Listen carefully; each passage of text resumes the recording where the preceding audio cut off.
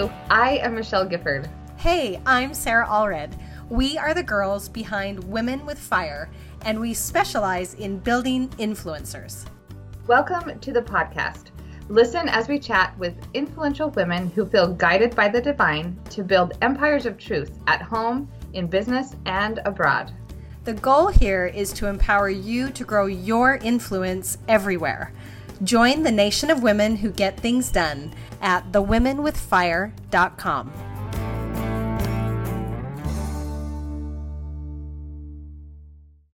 Hey you, welcome back to the Women with Fire podcast. Really excited. I get to sit across from my road trip buddy today.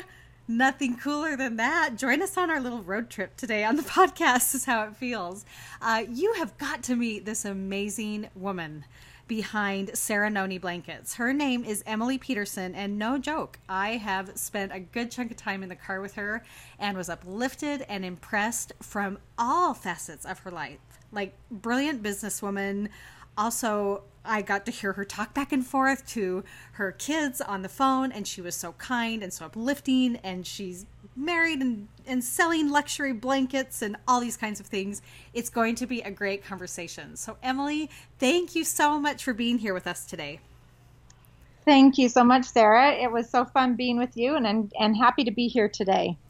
Well, we are going to get right down, because I'm going to be a little bit selfish here, because Emily, there is something I have wanted to talk to you more about since we road tripped. So first thing you need to know is Emily's business. It's really a family business. You'd call it a family business, right? Definitely. Awesome. So Saranoni is a beautiful blanket company. I want you to first tell people how you picked the name Saranoni, and then I'm going to ask you a question about one of the coolest things I think is happening in your business right now. Okay, great. Saranoni is actually named after me and my husband's great-grandmothers. So Sarah Benson and Noni Huggins are our two great-grandmothers that we admired and appreciated, and really wanted to base our company off of the values that were important to them, and then try to do good in the world. And it was kind of what comes around goes around. They sacrificed for us, and our hope was that we could then implement something where we could, and our family could sacrifice and work so that others would be benefited from our efforts. I love it. I love it. And you have had opportunities to go against that mission statement and to go against that foundation, and you've said no to those opportunities, and I'm real proud of you for that, and I'm excited to talk to you about that. But tell me, I'm hearing the name Sarah Benson. Is that like Mormon Church Benson? Yes, Sarah Sophia Benson, yes. Okay, so how is she related to President Benson? President Benson's mother. Sorry, it's from my husband's side. So Sarah Sophia is President Benson's mother. Fantastic. Fantastic. So you've obviously got, at least on your husband's side, a long line of faith and sacrifice and commitment to the gospel. Tell me a little bit about Noni. Same kind of connection there. Were they converts to the church? Do you have a long history there of the church? Or tell me about Noni. She was a faithful woman in the gospel and with her family, and I knew her personally. And she had a love for family, and she loved to serve those that were in need. And she had a ceramics business, I guess, and she used it to serve others. And she taught people that were in need and that were from a difficult background how to use their hands and ceramics to be able to overcome their challenges. And so she just lived a life of service and helping others. That is incredible. That's incredible. I'm never going to look at your Instagram feed the same way again every time I see Saranoni. It's always going to change how I view your business, which is amazing. So something I want you to talk about, if you are open to it, is something that we talked about on our road trip, was about your commitment to Saranoni being a company that did serve, and you've been very particular about how your blankets are made and who makes them, and having service being a part of your business. And I think it's so admirable, so admirable. So tell us a little bit about your blankets, what makes them unique, special, and how that really solidifies your foundation of these two wonderful women that you have named your business after. Yes. So Our goal has been from the beginning that we wanted to bring warmth and comfort to individuals and families by providing a high quality luxury blanket and being able to use that to be able to serve others. And so from the beginning, we've done things a little different. We could buy bolts of fabric and just and make our blankets, but we've chosen to take the harder route, I guess. We make all of our own fabric. So we start with the yarn and we do all of our own knitting. We do all of our own dyeing and our cutting and sewing. And with that, our goal was just to not go to a large factory to have someone make blankets because we wanted it to be mean a little bit more to us and our family. We wanted to be able to help other families who were in need and to be able to have them help their families through their employment. And so we have families that help us through in different parts of the world. And it has been an awesome experience because we have not only been able to employ them, but our families have been able to create great relationships with them. And so we have this Saranoni family. And on Thursday nights when we Skype with our person that helps doing our knitting, our children, we have one child that gets to stay up, and then we share our talents. So they have a little girl, and she shows us her art, and then our kids will play the piano or tell something that's gone on in their lives. And so it's just been a neat experience to be able to have different families. We have several different families that we connect with that help us, and it's great to be able to feel like we can bless their lives. And then in turn, they've blessed our lives and enriched our lives and helped our children form these relationships with people throughout the world. Well, this is so phenomenal to me. Like, I am so impressed with the attention to detail at every stage of how can we make, creating the fabric as meaningful as possible, and how can we make the knitting as meaningful as possible? How can we make the sewing and all these things as meaningful as possible? And then I'm hearing, how can we make these relationships even deeper and more meaningful? And here's the bluntness, okay? You may not have been pre-warned, but when I, Sarah, am your interviewer, there's always a little hint of bluntness because I'm dying to know certain things. The reality is this is probably not the most profitable route to do it this way. No, definitely not. And it takes a lot longer. It's easy to go by and say, I want a bolt of fabric that's about this quality and bring it in and sew blankets. That's easy. The hard part is when you knit something and it doesn't meet the quality expectations that you have, and you have to throw that fabric away, and so how have you, you're raising your family off of Saranoni. Like how do you come to terms with that where there is risk involved and more time and more expense? How have you come to peace with that? Well, I just believe that the Lord has really blessed us and helped us because we have so many awesome customers out there. And we call those our Saranoni family too, that love our blankets and then are able to support us even more. And so we have this group of people that are just these faithful Saranoni users, and they are great to continue to buy them for others to gift. And it's just, I believe it's that whole circle of what comes around goes around. As we've chosen to take that route, I believe we've been blessed to have make quality blankets and make blankets that truly do what we want them to do, and that is to bring comfort and security to people. And so whether that is a baby and a mom wrapping her baby and bringing that comfort, and that baby gets attached, and when they're in need, they have that blanket as a comfort, to, I think some of my favorite things are hearing stories of adults that love their blankets. In fact, just last night I had an awesome experience, and I can't even remember her name in this moment, but I was at a park and someone came up to me and thanked me for donating for a blanket. I'm going to get emotional, but for donating a blanket to a fundraiser. And she was the recipient. She had cancer. She had a little 1.5-year-old boy. And she just told me how she took that blanket to every chemotherapy session during her whole cancer journey, and that she still sleeps with that blanket. And so I just believe that because we've taken that harder route, we've been blessed to have these people, to have a good quality product, and then just blessed to have people that love our blankets, and that our blankets are able to do what we want them to do, and that is to bring comfort and warmth and security. And then we're able to make these connections, whether it be with the people that we're manufacturing the blankets with, or that woman in the park that I just felt a great love for and appreciation for the journey that she had taken.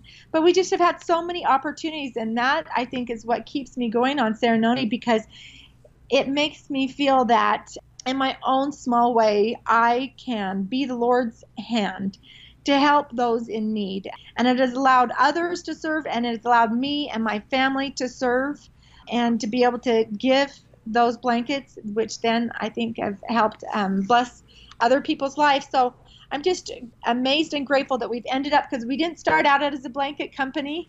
That was just one of the elements of our whole company, but that's what it's really come down to, is being this, that's all we do is blankets now.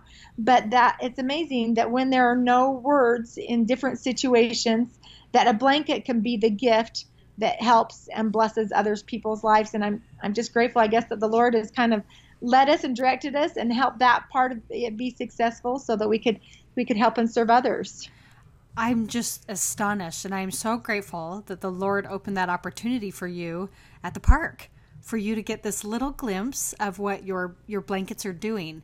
And one of the things I love about this is I think sometimes we get stuck thinking, if I'm not, donating everything I have, or if I'm not, involved in these massive, like the Red Cross, or if I'm not doing this or this or this, that I'm not doing the Lord's work. And people have a hard time being able to connect with, okay, how can my business actually be part of the Lord's work? Like, I teach photography. That's what I do. I mentor entrepreneurs. And it's like, wait, how can my work be part of the Lord's work? Because they're not even connected. But you have found this way.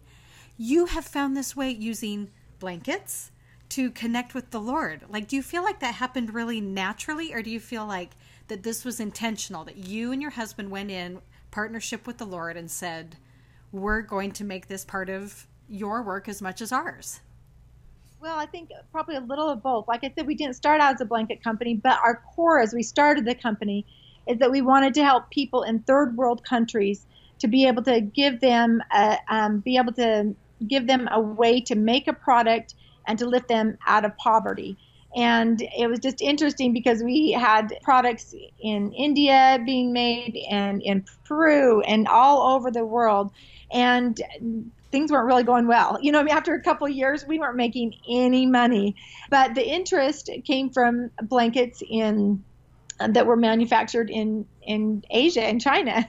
And I thought, that is not where I was going. That's not what I wanted. I wanted to help these little families. So from there, we just had to make a really conscious decision that we aren't going to go to a big manufacturer there, and that we're going to find a small family. And we found several families, and they are golden families.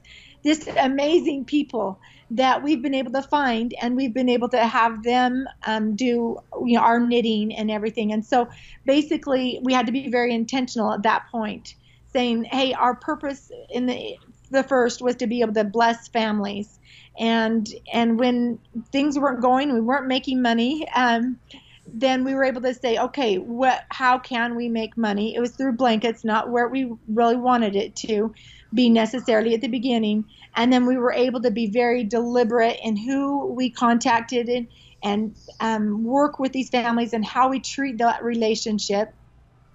And then from there, I think the product has, because of that, someone says, it's like you've woven it with love, knit it with love, that just because they bring so much comfort. But I believe it's because we love these people, they love our families, and it's just come out in the product. And from there, we've just tried to seek out and say to ourselves, how can we serve? How can we give?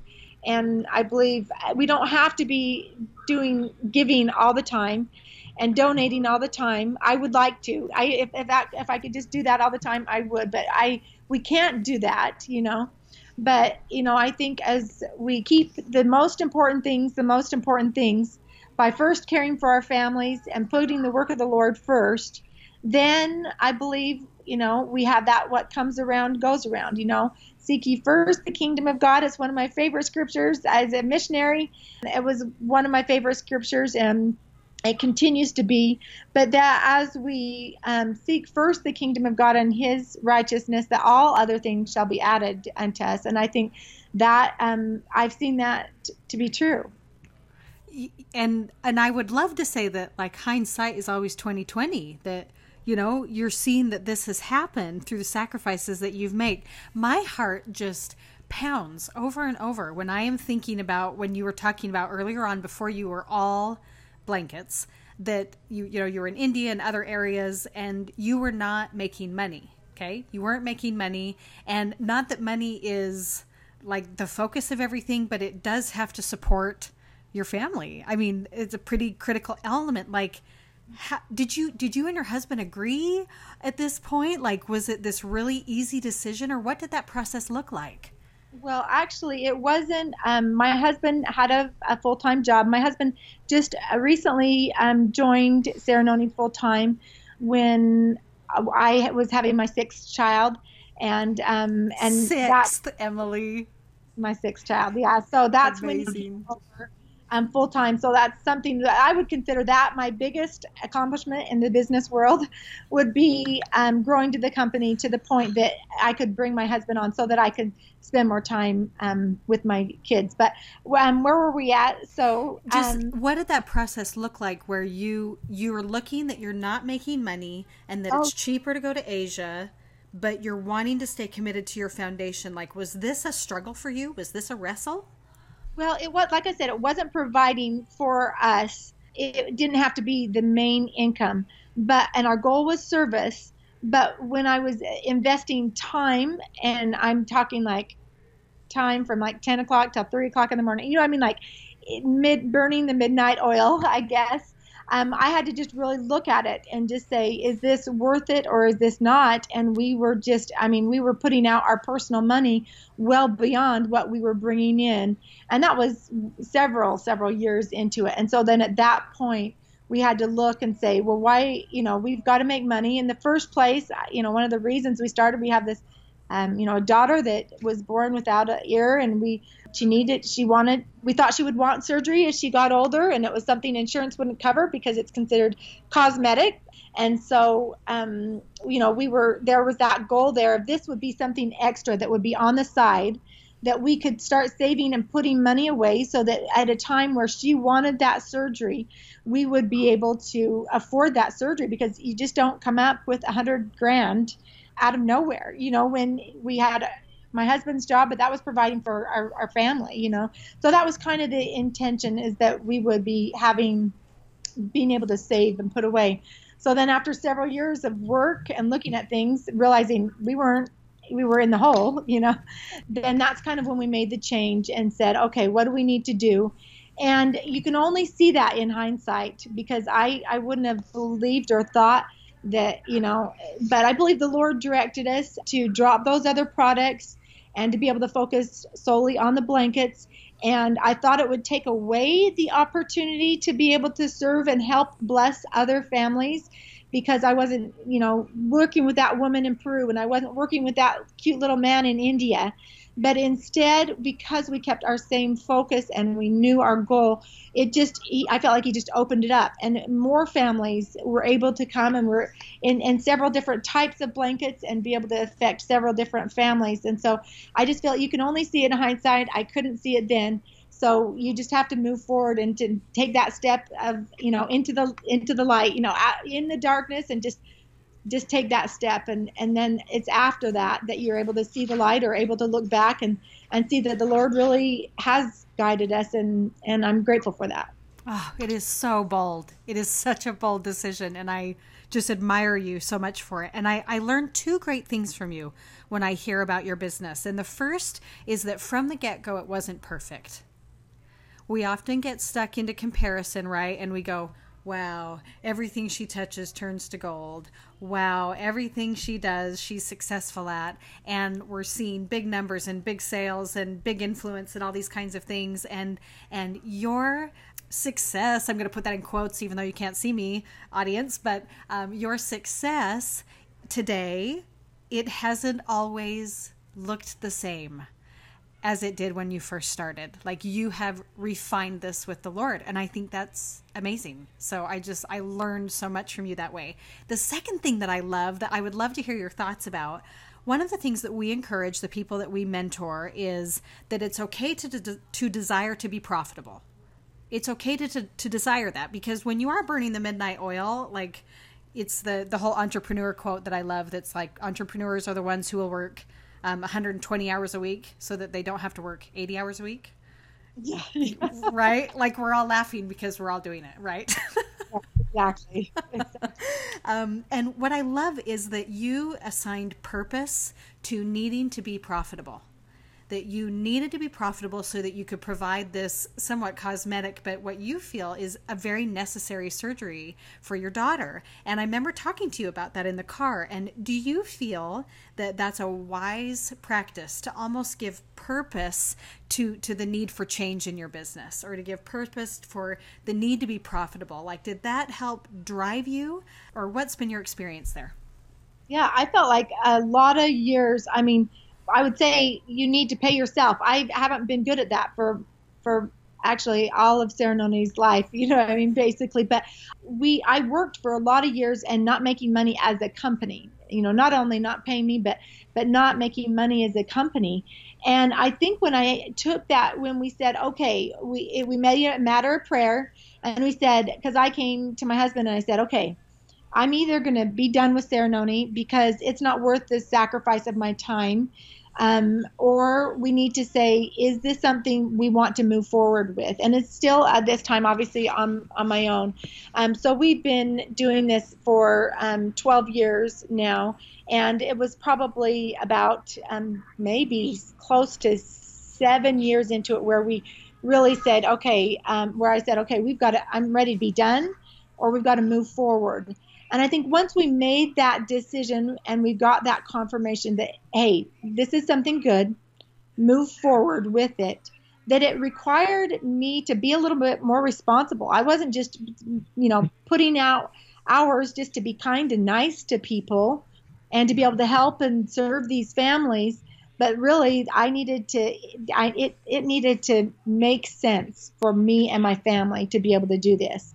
And so that means making a profit, And I think what it does is it just makes you work a little harder, be a little more intentional about how you're going to do it, be wiser in how you carry out, instead of just doing something to be busy, or doing something because it's fun or neat, or doing it because other people are doing it.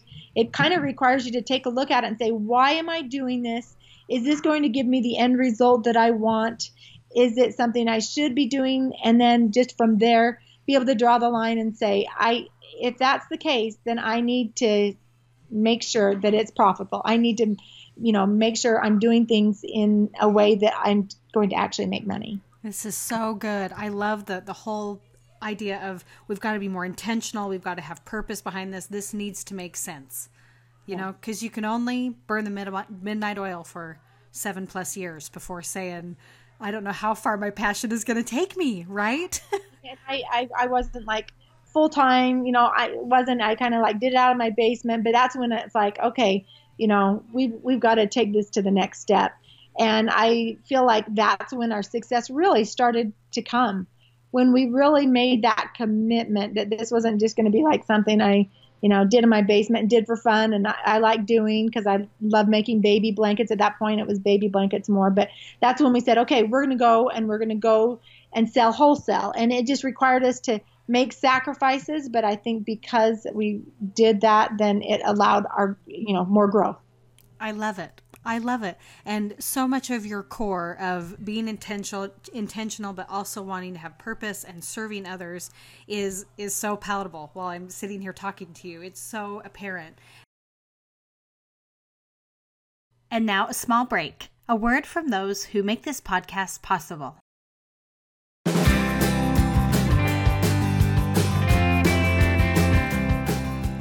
This podcast is powered by Entreport. Entreport is our #1 business tool. It literally does it all. email marketing, sales funnels, automation, and it basically keeps your business running even when you're sleeping. Not only is Ontraport the backbone of our businesses, but you can design a full-blown website using their customizable landing pages. It is the one-stop powerhouse shop where we keep our email lists, growth, marketing goals, and businesses at their very best. Check out the show notes or jump on thewomenwithfire.com/Ontraport to get started.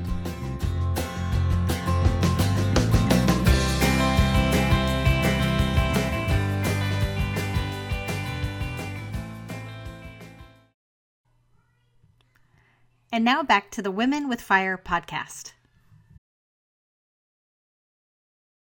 Now, I want to switch gears a little bit to something that I know is maybe not your favorite thing to talk about, but is such a raw topic for many of our listeners that listen every single week. And that is, we sit here and applaud you for your wonderful 6 children. And I think it's incredible you've built the business that you have built with 6 children. But kids have not been an easy thing for you as far as having babies, and you've had experiences with a stillborn baby and miscarriages and those kinds of things. Tell us a little bit about what this whole baby world has been like for you, and what has it brought you and the Lord's relationship? Yes, I love children, and I love being a mom more than anything else. And so we had several of our children at the beginning, and that I married older, got married when I was 26, had my first when I was 30 years old. And we had several children. I was a mom, busy doing the ceremony just kind of as a side thing, but just busy with, 4 young children. And then it kind of started to come where I had several miscarriages that was able to conceive and have a child. And then, yes, I had a stillborn, and his name is Ezra, our little guy. And I would say before Ezra, amongst the miscarriages, one thing, the main lesson that I learned is trust and trusting the Lord, because I was doing things that the world would not see as normal. Because of my age, I felt and wanted more children, and obviously was meeting a lot of difficulty in having more children. And some may say, well, you already had that, plenty of children or whatnot, but it was something I desired, something that I wanted. But it was a really tough thing. I would say that I've never prayed so hard and been so intense about anything else in my life than that. Then should I have more children? My age tells me, and the world tells me, and my doctor tells me no, but it was something that I desired. And so every single time it was like a huge hurdle to overcome. And then I would overcome, I'd be excited, we would get pregnant, and then it was like, whoa, wait, I knew this was something I was supposed to do. Why did this happen? And I just, it's something that lots of people understand it, just the devastation, the sadness that comes. But I think the hardest one definitely was the one that I had to go in and deliver our little Ezra. And but you know what? It has been such a blessing for our family. And I can only say that now, because I think those couple weeks after that were probably some of the darkest days of my life. But it's just helped me understand that we need to trust in the Lord, that we need to turn to Him in everything, all of our desires, everything. And even if it is not what others would think. I mean, I probably should have been having grandchildren, not conceiving another baby. But it was something I desired, and the Lord truly blessed us, and we had our little Ezra. We buried our little Ezra, and it was one of the most spiritual experiences of our whole family's life. From our little youngest boy to the oldest daughter, we refer to that experiences and some of the confirmations and experiences we had during the little memorial service, which was just my little family and my husband's parents, because my parents were serving a mission at the time. It was just a small little one, but those have strengthened my testimony and my children's testimony more than anything. And it was a time that I thought I was turning to the Lord by trusting in Him to have the children, which I was, but I had to turn to Him even more. And that's a hard thing. How do we trust in the Lord? How do we give everything that we have to put our trust in the Lord? Because, I thought I did that. And then the end result, I was like, what in the world? Why? How come I would receive that confirmation? And I knew I had several different types of confirmation. And then this is the end result, but it has been the sweetest experience as I look back. And then we had our little Grace after our Ezra. And I just feel like the Lord has just blessed us through these hardships. I mean, there's a lot of things that are hard that we all experience. And I look at others and I just think that my experience was such a small, minute experience compared to someone that maybe would have carried their baby full term. That wasn't my situation. I wasn't full term. I just think, how could they even handle it? I remember thinking, how could someone physically, mentally, emotionally, spiritually handle that? And then I look at other people that are experiencing, like that woman in the park, and these other people that are experiencing different hardships, whatever they are. We all have them. Nobody's exempt from them. But I think our whether it be a question of faith, whether it be a health problem, whether it be financial, whatever it may be, I think we need to trust in the Lord. We have this tunnel vision. We can't see. We can't pull out. We're not on top of the mountain where we can see this huge perspective. And that only comes with time. And sometimes it will come in this life, like my experience, where I've been able to say was an incredible experience for our family. But other times it may not come in this life. But I know that if we put our trust in the Lord and give our whole heart to Him, then we will be blessed.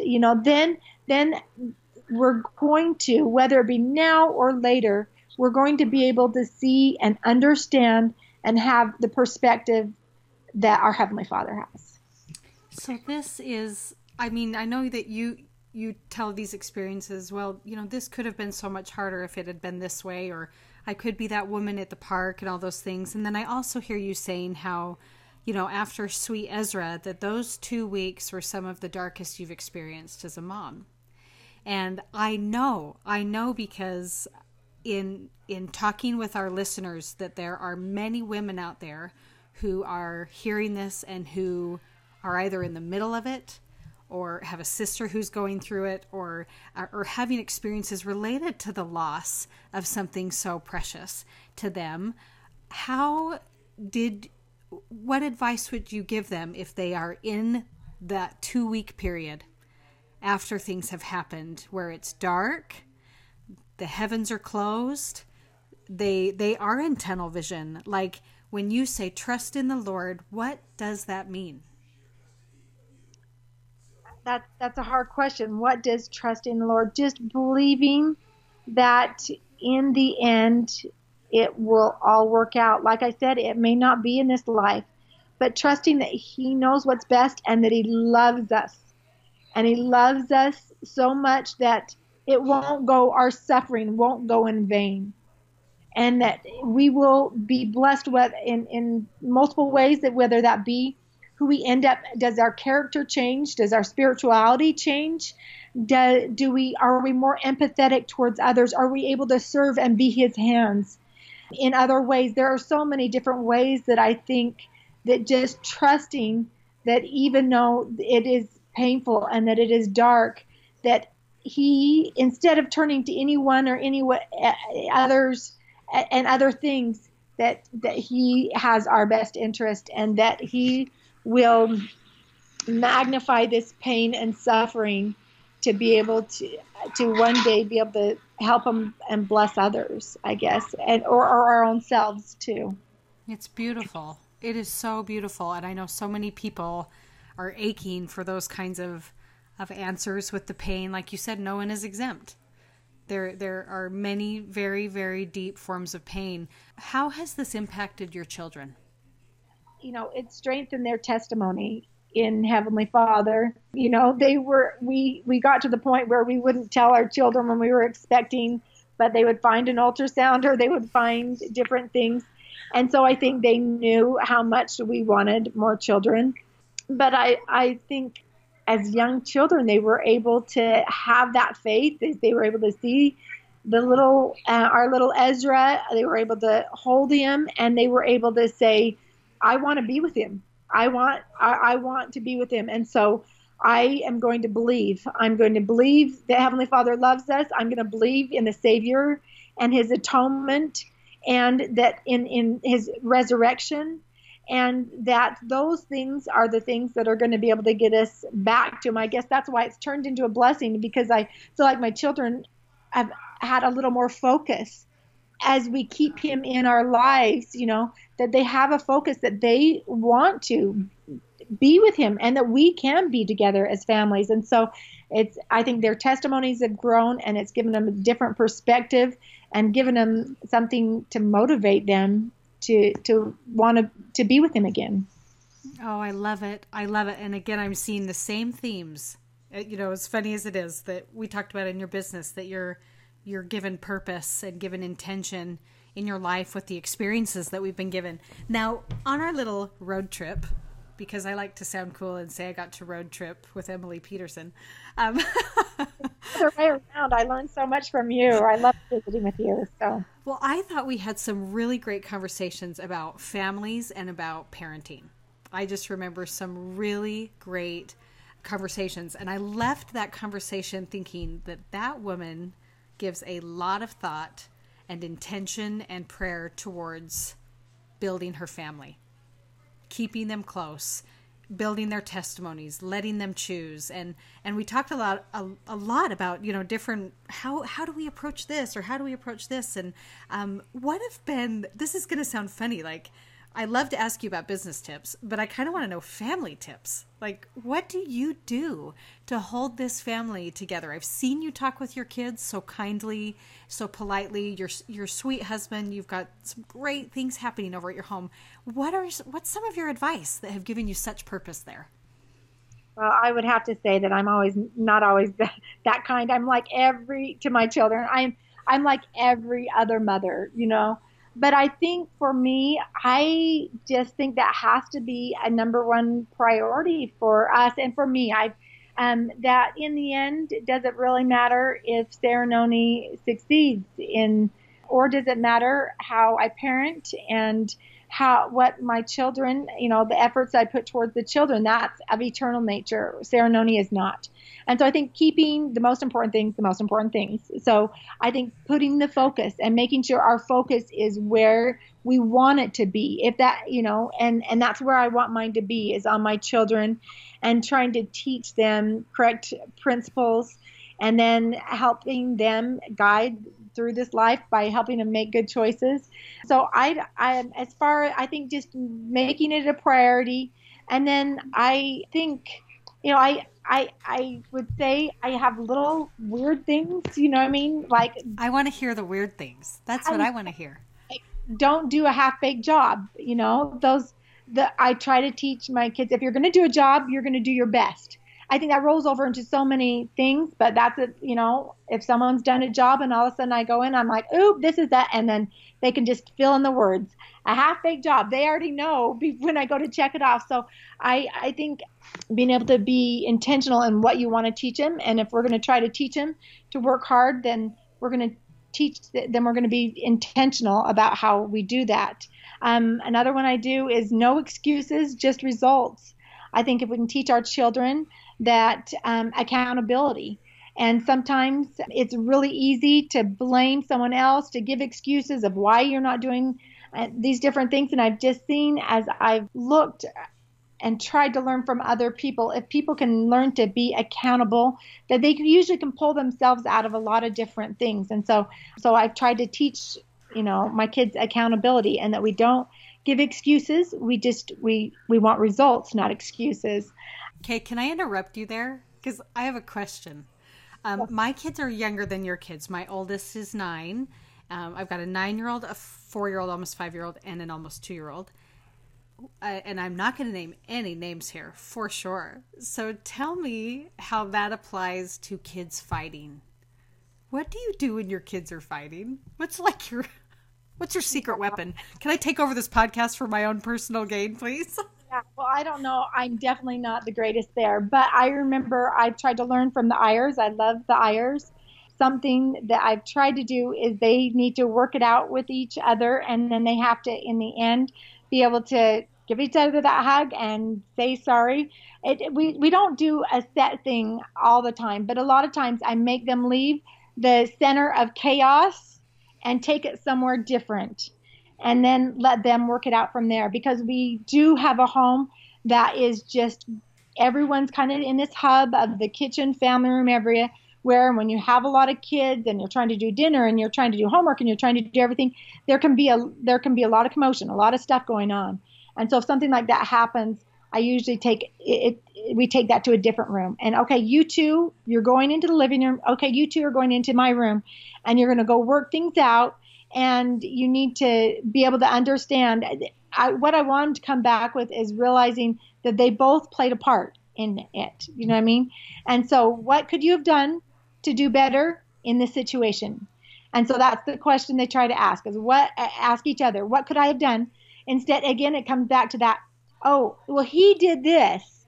Well, he did this. What could I have done? What could you have done to be better in that situation? And then they are kind of able to pull back, and because they have to answer the question, they realize, oh, I did play a part. And that's a hard thing sometimes for kids to be able to do, is understand that they actually did, play a part in that. Well, if he hit you, then what could you have done differently? Well, instead of punching him back, I could have just come and talked to you about it, or I could have told him that hurt my feelings, and why did he do that? So I think, what could I have done better in the situation? And then I try to have him come back and tell me. Now, believe me, I do not do that all the time. But if I'm having a good parenting moment, then maybe that's what it would look like, is pulling away and then letting them talk to each other and saying, what could I have done better? Or what did I do to contribute to that arguing? And then go from there. I love this. I love this because that whole principle is centered on truth, like the need for stillness in order to redirect. I mean, we as parents need that. We as moms need that. As entrepreneurs, we need that. And I tell you what, stillness is near impossible to find nowadays. So I love that. I'm going to have better mom moments now, thanks to you. So that is super. Any other family tips that, I know that I cut you off, that you have that you feel like have really glued your family together? I think it goes to the basics. I came from a family that prayed in the morning together, that read scriptures together, that had family night. And I'm grateful for those. I didn't love them then. I mean, I remember just getting so upset at my dad because we had to have scripture study before we went to school, and I don't have time to get ready. And then my awesome dad installed mirrors in the insides of our cupboards. So you open your kitchen cupboard, think of it. And then he installed mirrors there so that we could stay to scripture study and put our makeup on. So we had a little mirror, and we could put our makeup and do our hair and still listen to scripture study. But those things were important to my family: the prayer, the scripture study, and the family night. And so I've just tried to do those things, those basic things of being consistent in those things. I am not a very consistent person, but I am consistent in those. We are consistent in those things. And I'm grateful for a husband that helps support me in that. And that drives a lot of that.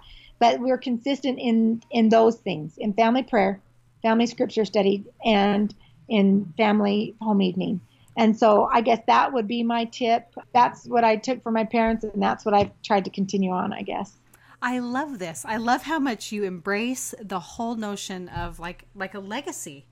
I see it in your business where the foundation is based around Sarah and Noni, of people that have come before that have set such incredible foundations of service and sacrifice and testimony. And then here you are talking about your immediate family saying, I learned this from my parents, that you've got to do scriptures no matter what, even if that means drilling into the kitchen cupboards. You've got to do prayer, you've got to do family home evening. And I think of Sarah and I think of Noni and I think, how cool will it be one day to be able to look ahead to those that we have, our kids and their kids and their kids and everything like that, and see the efforts that are going on to continue on such a house of faith. So Emily, you're just as impressive as they come. I am so grateful for the chance we've had to sit together. Well, thank you. It's been great to be with you. And I think, we have to realize as women, one of the things I thought about a lot is that we have to really just, one of the things I always say is try a little harder to be a little better, as President Hinckley quote. But I think we need to look at and be careful not to look at others and compare ourselves or try to be like them. As you said, what do you teach your children? That's really what I want to teach our children. I think in this world nowadays, so many people, we look to others via Instagram or Facebook or in our wards or whatnot, and we think we need to be like them, or we compare ourselves to them. And I think, we need to really work on being our best self. And maybe that doesn't look like someone else. Do you need to just go start a business, or do you need to go serve like this person because they're doing it, and so that you can look like this, or because I feel inadequate, so I need to try to be like someone. I just think we need to be close enough to the Lord that we really try to say, what's important to me? What do I want me and my family to look like? And then truly trying to decide what is that going to take? We don't need to be like anyone else. We don't need to look like anyone else. Our houses, our lives don't need to be like others. We need to be our best self. And I think that looks different for every single person.